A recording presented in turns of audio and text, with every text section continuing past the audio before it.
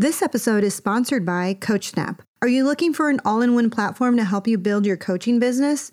Then you need CoachSnap. It allows you to schedule appointments, collect payments, train, and support all of your clients' needs. Health, fitness, hockey, football, or even life coaches can use CoachSnap. It's the business platform that will help you be the best coach you can be.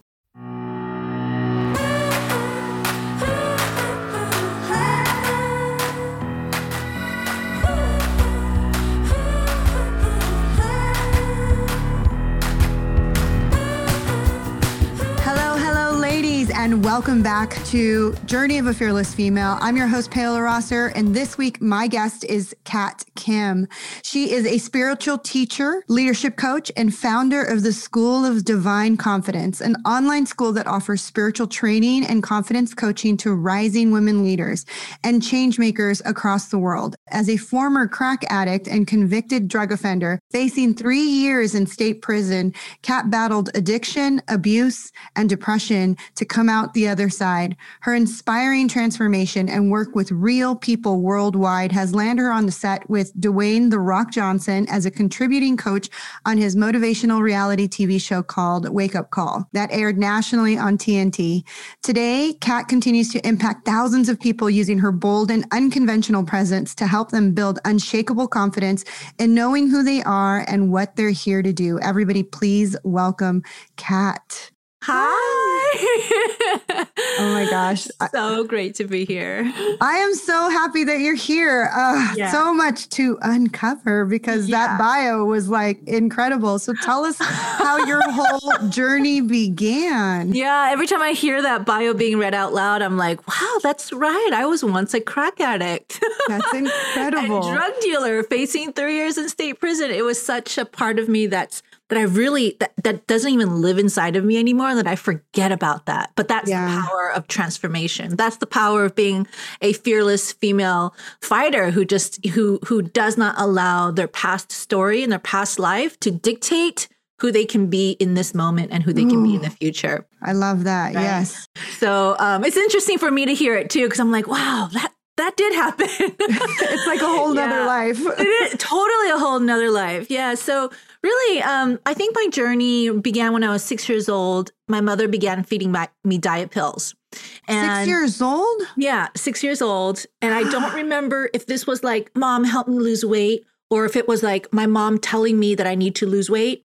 I mean, those two things were going on at the same time. I don't remember what started, but all I remember is I was just barely tall enough to look over our kitchen counter every morning. And so I would be like this, and I would look up at my mom because she would be at the kitchen counter and she'd be at the cutting board and she would be cutting diet pills. I asked her one day, I was like, why are you cutting this? Because every day she would feed it to me.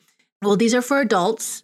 And because you're only a child, you only need half of it. And oh my goodness. I mean, that was just kind of the beginning of a lifelong struggle of low self-confidence, bad body image, horrible body image, and low self-worth.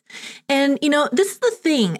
When we're young like that, we don't question because we haven't developed that capacity to know whether this is wrong or right. I just accepted it without fighting. I just accepted that, okay, there's something wrong with me and I need to fix it. And I need this thing outside of me. I need this thing outside of me. I need to consume this thing outside of me. And pay attention to that because that's really the theme of this. Yeah. I need this thing outside of me to make me better, to fix who I am on the inside. Yeah. And plus you were getting it from your mom. So it's like, here's your parental figure. You definitely don't question at 6 years old, your parental figure, like, hey, she's giving me this because she is trying to help me. She loves me. She's my mother. Yes. So you just, okay, I believe you, you know? Absolutely. And then there's another element of, this is how love is supposed to be like. This is how people, when they love me, they're trying to fix me. Or when they want to point out what's wrong with me, that's actually love. So, I mean, later on, I'll talk about how this turned into abusive relationships. But then there's also the reverse to that. Like, that's how then I show love. Yes. That's how I'm supposed to. Okay, if I'm in a loving relationship, what I do is I pick out what I don't like and I I try to fix it, you know? Yeah. So, I mean, just on that point that when you're that young, you're just a sponge. You're just a sponge for your environment.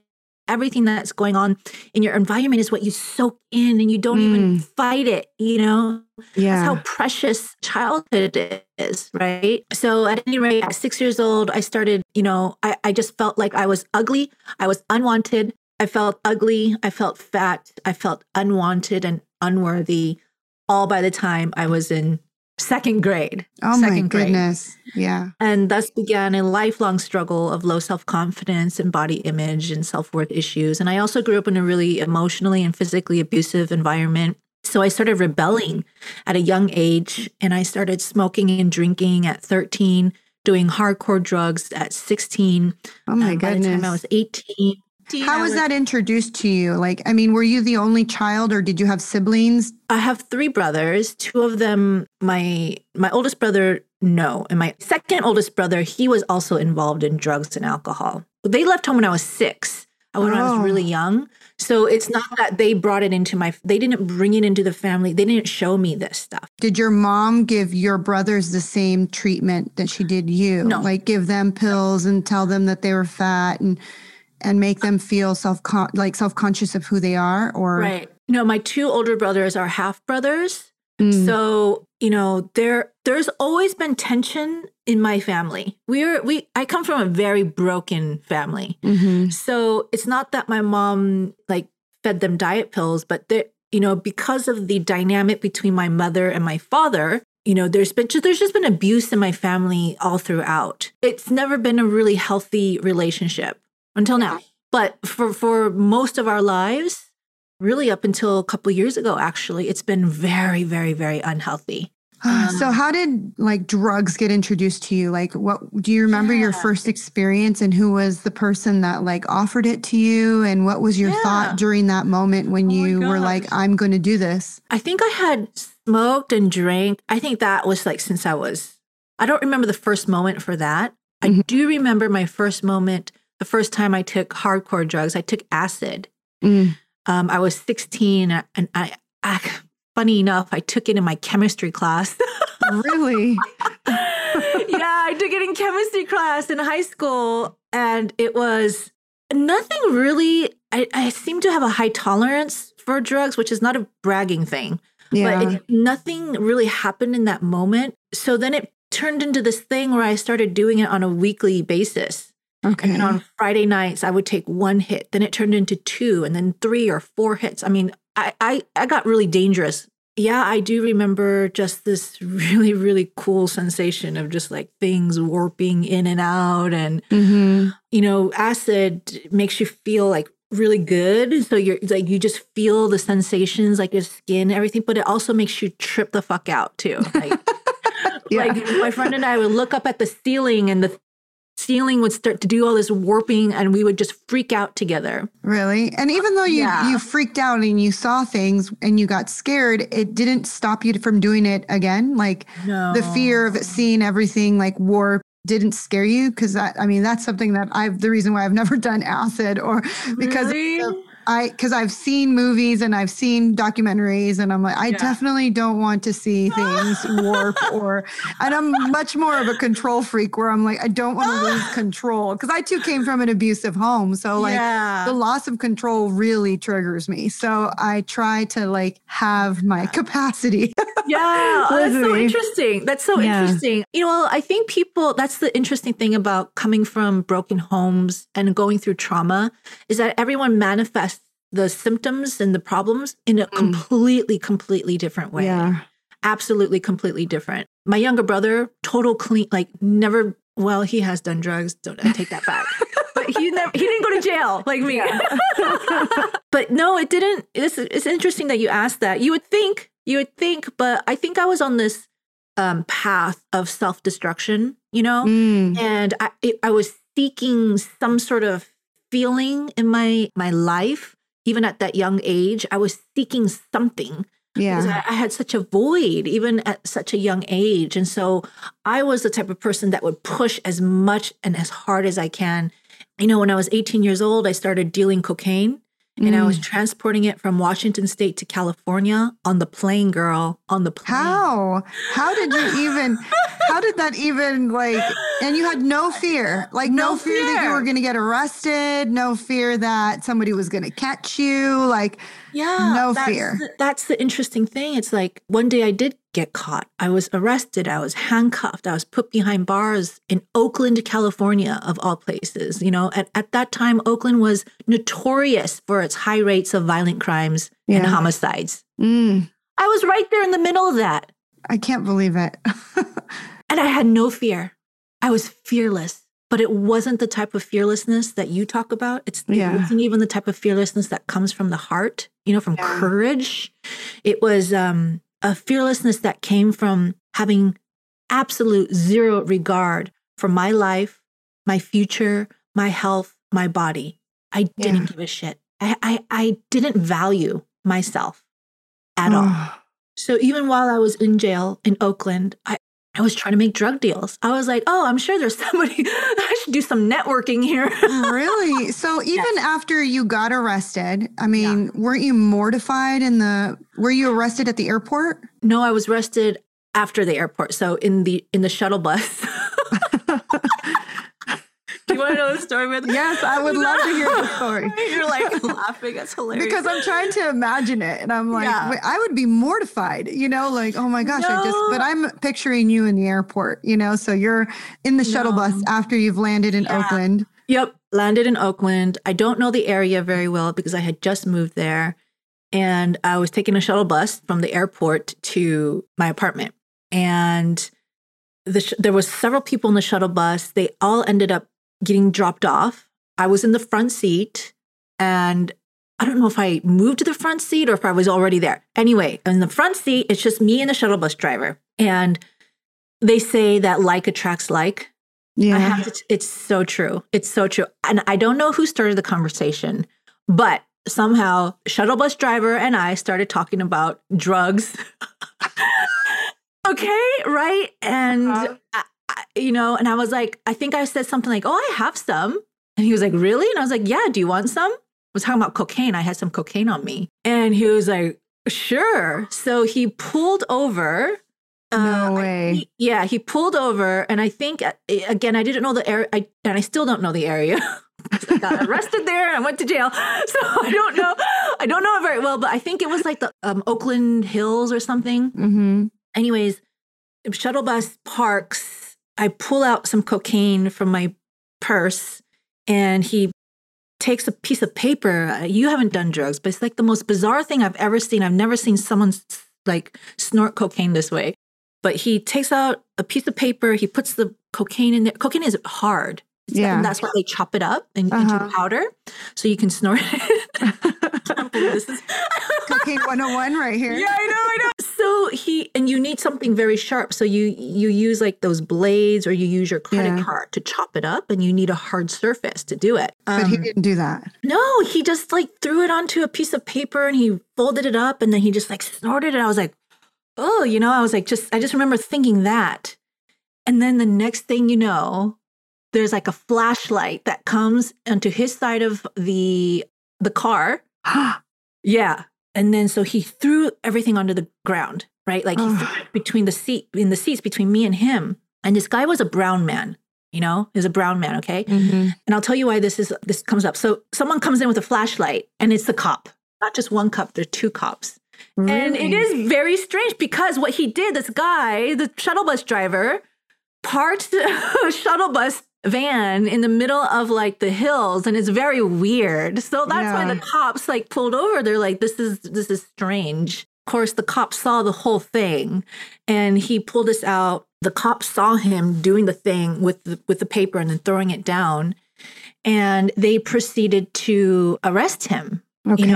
And I'm like, at that time there was this rock and they told me to sit down, and I was like, okay. So I sat down and I'm watching this whole thing happen and I'm like, oh my God, I'm free from this. And this guy is getting arrested. Yeah. And so immediately I went into my purse, grabbed my stash and I threw it behind me, this rock, and the guy who was being arrested, he wasn't fighting. He wasn't doing anything. He was just And he wasn't saying she gave it to me. She's the one that gave me the drugs. No, now that I think about it, no. I'm assuming he didn't, because what happened in that moment, Paola, is, and I didn't believe in God at that time. Right. And I had turned away from church.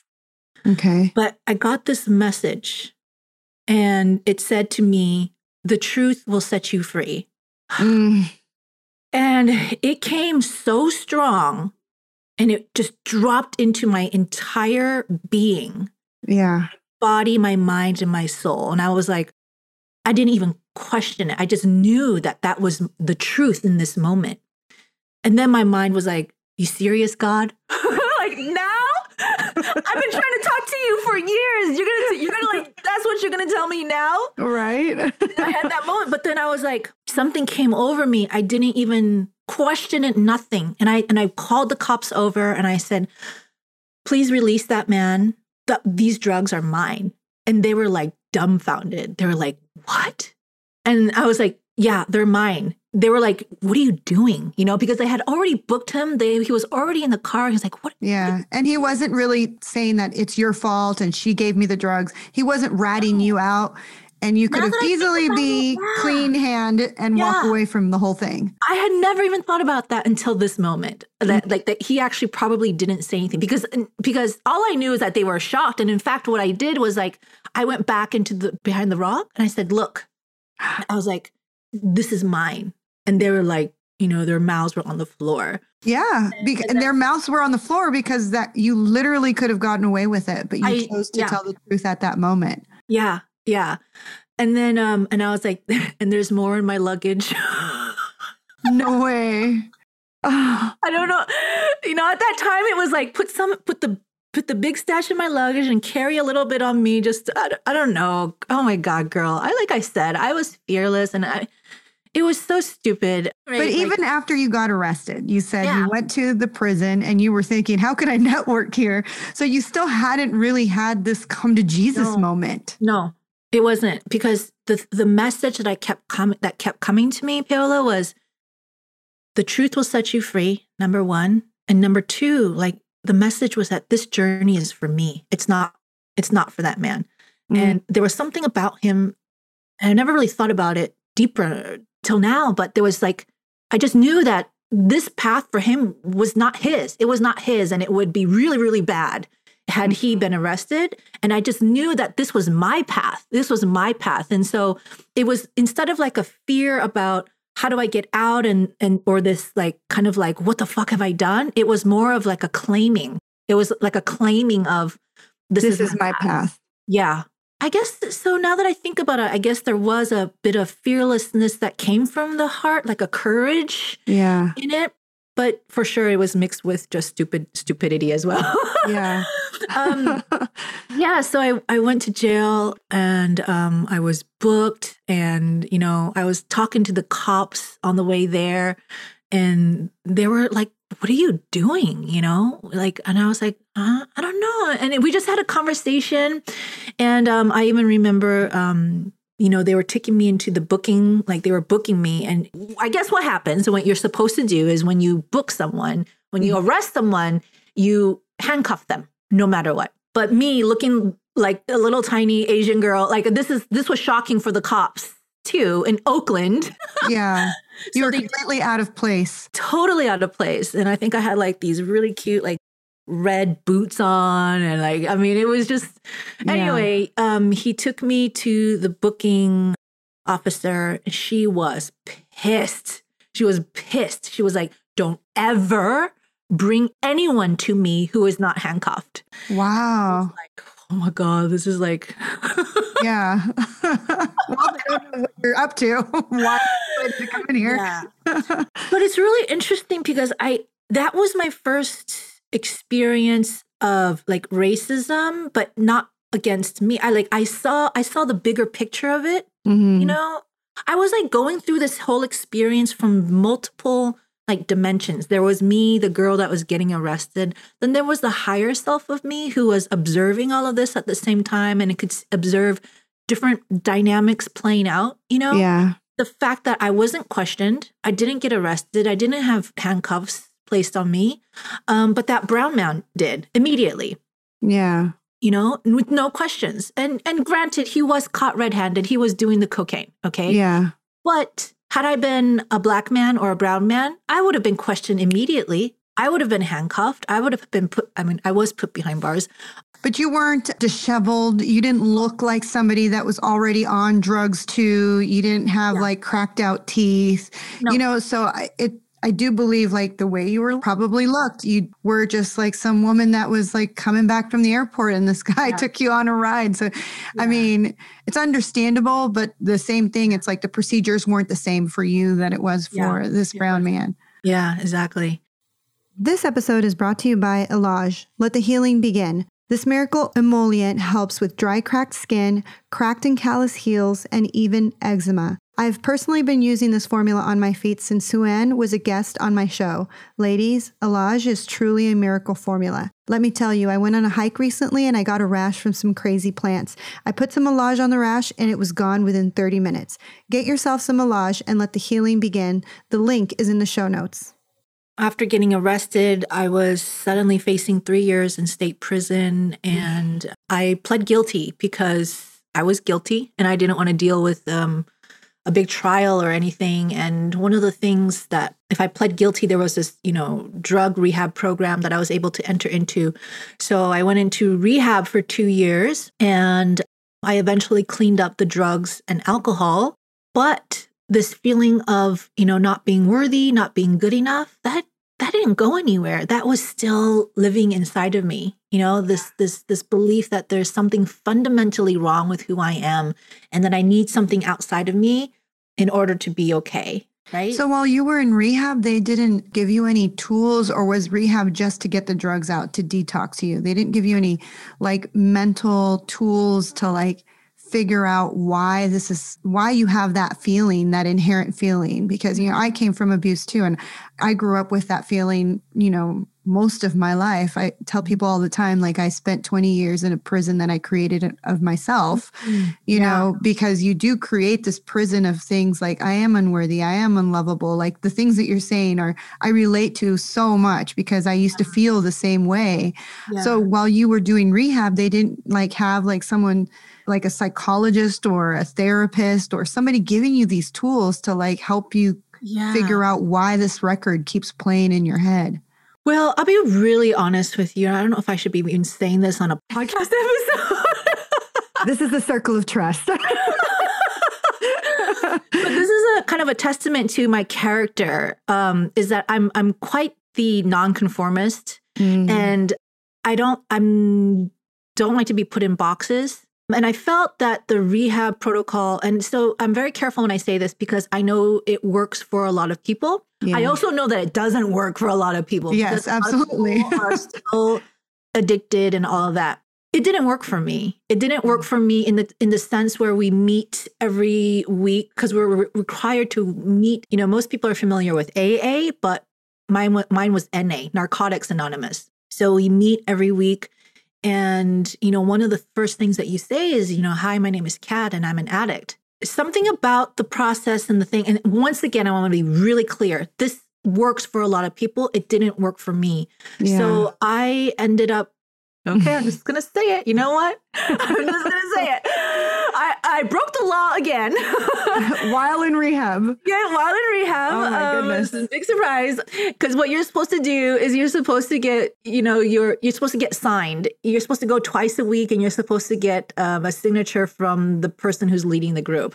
Uh-huh. I ended up forging it because I was like, this is not working for me. And it was true. It didn't work for me. Yeah. And this is just my way and my method.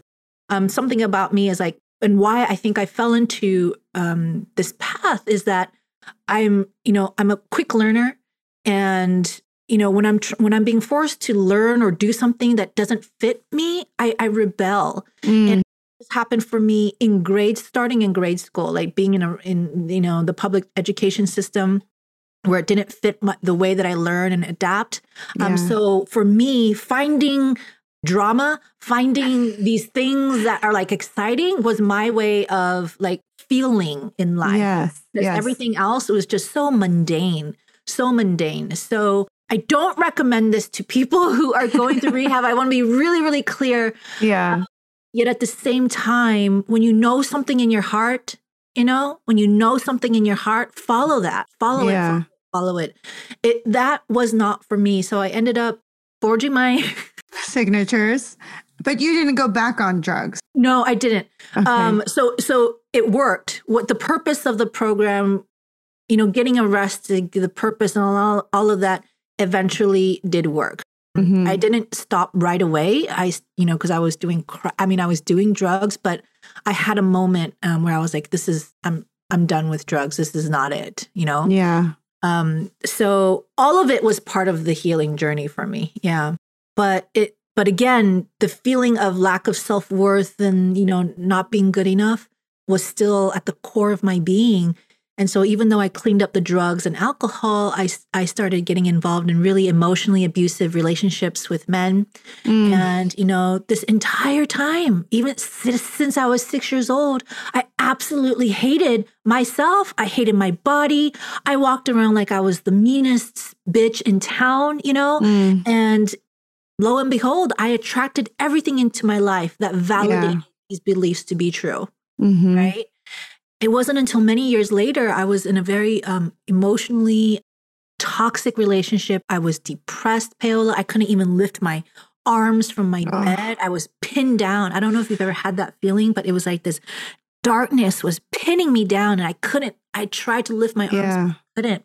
It's crazy that you say that because I told you earlier before we got on this call that I had just gone to a spiritual event and we were talking about that. There's been moments in my life where a dark spirit has pushed me down on my bed, and I would immediately go into prayer and it would go away. And I thought that was just me and that it only happened to me. But I really do believe that depression and anxiety and stress, when you're in that lowest of frequency, the lowest of vibrations, that can possibly happen to you. It's almost like it wants to keep this force, this negative, dark force wants to keep you there. Absolutely. And you fight it. And the only thing that would ever come to my mind when that would happen to me, I would just prayer. I would just start praying, whatever would come to me at that moment. And that's incredible that you just said that. Yeah.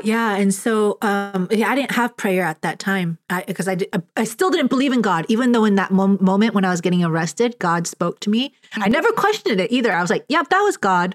But then I don't believe in God. So it was like this weird thing. Yeah. But one day during that time, I was walking down my apartment hallway to the elevator. I was going somewhere, and across from the elevator door, there's this big, huge mirror that hung on the wall across from the elevator door. It's really, really big, one of those wall mirrors, and it goes from top to bottom, ceiling to bottom. And I just remember walking, my eyes were down, and I looked up, and I caught a glimpse of someone standing in the hallway in the mirror, and I saw her, and she was she was really unkempt. Her hair was really stringy and her face was really red and swollen. And she was wearing sweats and she was really overweight and she looked really unhappy. And in that moment, even while I was wallowing in my own toxicity and my depression and my hate for my boyfriend at that time and even for my life, in that moment, I was like, oh my God, at least I'm not that bad.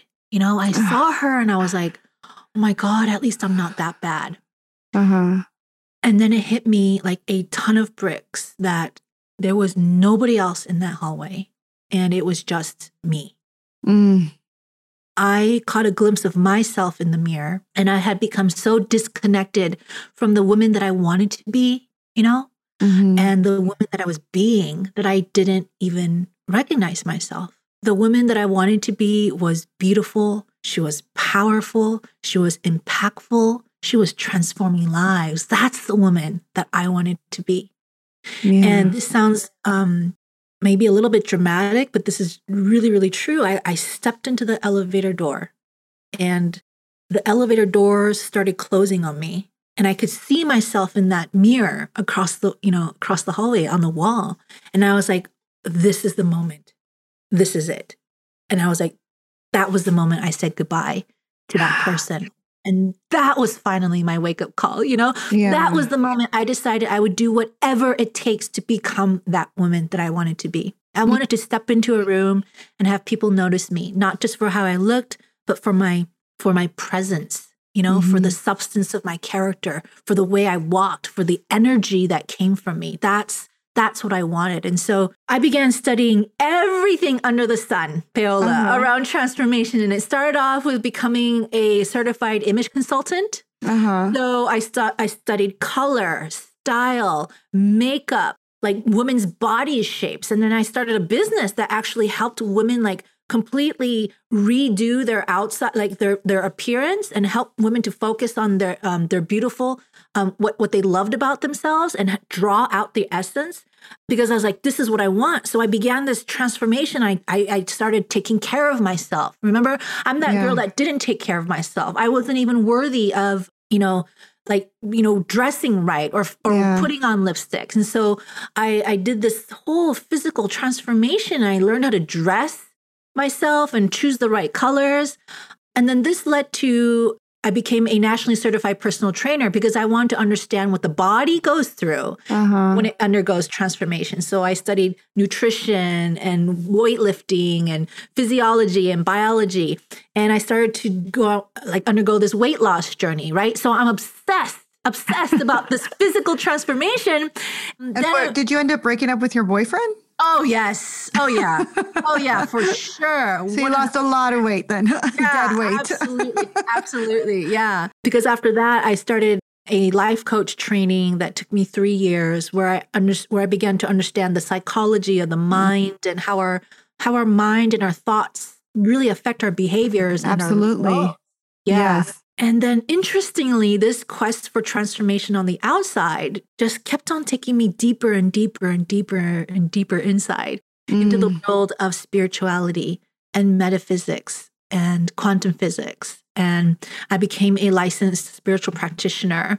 And what I realized in all this journey is that, who we are and what we want to be is not at all defined by what we have on the outside. And what we do in this world is that we're so connected to this outside world of things, of our body, of how much we have in our bank account and, how many followers we have or whatnot, right? Yeah. All that stuff that we're focusing our attention on all this physical stuff, but actually everything that we can see, touch, feel, and experience in this physical world was first created in the non-physical world, beyond the physical, right? And I know you know this, right? But we still have a tendency to focus on the outside, which is just a shadow effect. Everything we have right now is just a shadow effect of what we were thinking and feeling in the past. So if we want to change anything in this world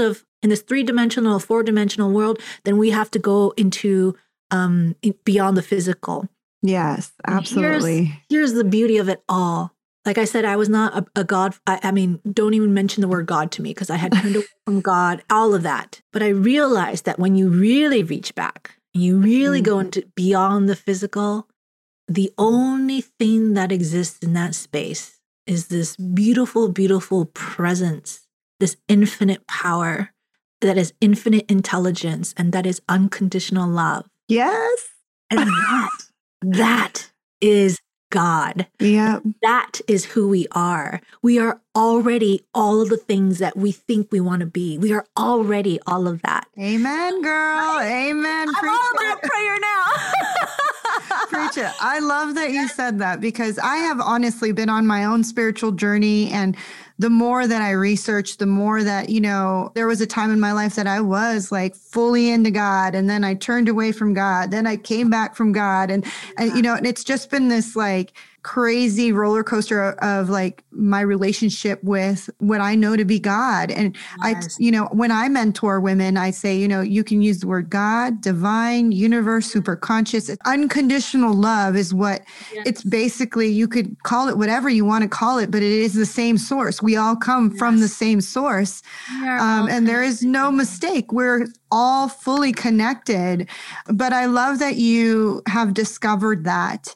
And that, through your journey, through your training, through everything, that you've realized you really do have to go back to the source, which is you, and discover that you are everything. The power has always been inside of you. And to me, like when you said, you do drink up everything from 0 to 7, Bruce Lipton, who I just recently, got to see in person, which is awesome. And I've read his books, The Biology of Belief and, The Honeymoon Effect. And when he talks about how, as a child, you do mirror and you drink up everything because we are just children. We don't know. We're being, that's why hate is actually given to a child. A child doesn't know how to hate. A child comes from unconditional love. Hate is learned. Racism is learned. Stereotypes is learned. How to treat yourself and how to love yourself is learned. And so you learn that from your mother. Like, I have to hate myself. I need to be better. I need to be on a diet. I need to I'm never going to be skinny enough. And it does all come from these old broken thoughts. And, the more that I do this research, the more that I learn more about like us and humans and what we believe and how powerful bad beliefs, bad patterns, generational curses, how that really does carry on from generation to generation to generation. And I mean, I'm so thankful that you have figured it out. And not only are you teaching other women and creating a lasting impact, but you've changed the generational curse that was within your family. Because I love that you said we used to have that relationship, and now you have a different relationship with your mother. Yeah. Oh, it's been so incredible. And this is really new. And I've had to work for it, I've had to work for it because here's the thing, for anyone who's listening, who is an entrepreneur, who's being called into leadership, right? We have this really strong calling to make an impact in the world and make an impact on other people. But sometimes a lot of us have a strange relationship with someone very close in our family, and it's so important that, this is what I started asking myself. If I can't be a leader in my family, if I can't be a leader to my mother and my brother and my brothers, like, who am I to call myself a leader out in the world? And I realized that in order for me to even step it up and answer my calling, that I really need to address this familial, like this family thing. Yeah. And that's the hardest thing. It's the hardest thing. It is. The family is the hardest thing to find like healing, because everyone has their own story and their own way of how they survived whatever trauma and dysfunction. Yeah. Everyone has a different viewpoint. I personally have been trying to bring my family together, and it's like, they're so hard-headed. It's really hard. Yeah. One of the things I told them, my sister, one time, I said, I don't understand. You want to just continue to have this like brokenness among us. Yeah. And yet we're all Christian. We all want to go to heaven, but how are we going to go to heaven if we can't even, how could we go to heaven and expect to be loving angels, whatever we turn to be in heaven, but we can't even love ourselves here on earth, on this planet. So why can't we love ourselves in this dimension instead of making this dimension like the waiting room until we get to heaven? And that's when we're going to feel unconditional love. Like, why can't we feel unconditional love here in the presence? The kingdom of heaven is within. It's not. Exactly. I love that. Exactly. Within. Yeah. That's something that I feel like we've missed as a human race. We've forgotten that it is our journey here to make heaven on earth, heaven as it is. You know what I mean? I don't know. So I'm so happy that we've had this conversation. I'm so happy that we got to connect. But as we wrap up this episode, what would you say is your nugget of wisdom that you would leave to someone who is either on the journey, who is looking for their spiritual guidance, who is, wondering like, how do I stop using the outside world to fill that void on the inside? What I've done with all of this experience, overcoming addiction and abuse and, family trauma and all of that, I've really decided that I want to dedicate my life and my career to helping women overcome the same obstacles, right? So I started this school called the School of Divine Confidence, where I help and I serve rising women leaders and spiritual seekers and change makers really overcome their blocks, fears, and shame so that they can step into the best version of themselves and truly make a difference. And here's the way that I define divine confidence. Divine confidence is an unshakable faith in knowing who you are and what you're here to do, regardless of what's going on in the world outside of you. And that means regardless of a pandemic, regardless of what's in your bank account, regardless of a relationship that's going sour, regardless of all this physical outside world things, divine confidence comes from that unshakable faith of knowing who you are and what you're here to do. And you can't get that type of divine confidence by yourself. You are here in partnership with Spirit. Yes. 100%, 1,000 times down. Yeah. So the thing that I want to say is that if you have issues, and trust me, I've had my God issues. That word God comes with so much baggage, right? It does, because of so many different religions and cults. Yep, 100%. And so even when I say that word God, by the way, I'm about to finalize my application to take my spiritual leadership training even further. So I'm contemplating getting a master's in consciousness and a license and becoming a licensed minister in the new thought. So this is something that I'm very, very passionate about. And yes. With you and me, when we start talking about God, both of us totally lit up. Yeah. So what I want to say is that if you have triggers, if you have issues around God or Spirit, it's time for you to heal it. It's time for you to heal it, because you are not here to do this on your own. You are here to partner and co-create and delegate to the power that is God. Yes, absolutely. Oh, I love that. You're here to co-create with the power that is God. That is amazing. Kat, how can my audience find you? Yeah, thank you. You can find me in my Facebook group. It's called the Confident Leadership Community. Come there and I will welcome you in. Come say hi. Let me know that you're coming from Paola's podcast, and I can't wait to meet you. It's awesome. Are you on Instagram or? I am. Yep. I'm on Instagram and Facebook, Kat Kim Official. Kat Kim Official. Everybody, thank you so much for joining. Thank you again for listening to Journey of a Fearless Female. I'm your host, Paola Rosser. If you love this episode, make sure to share it with your friends. You can find me on the internet at fearlessfemale.com, on Facebook, The Fearless Female Movement, on Instagram at Fearless Female Podcast, and don't forget to subscribe, rate, and leave a review. And ladies, remember, we have the power to rise and face everything. Until next week, goodbye.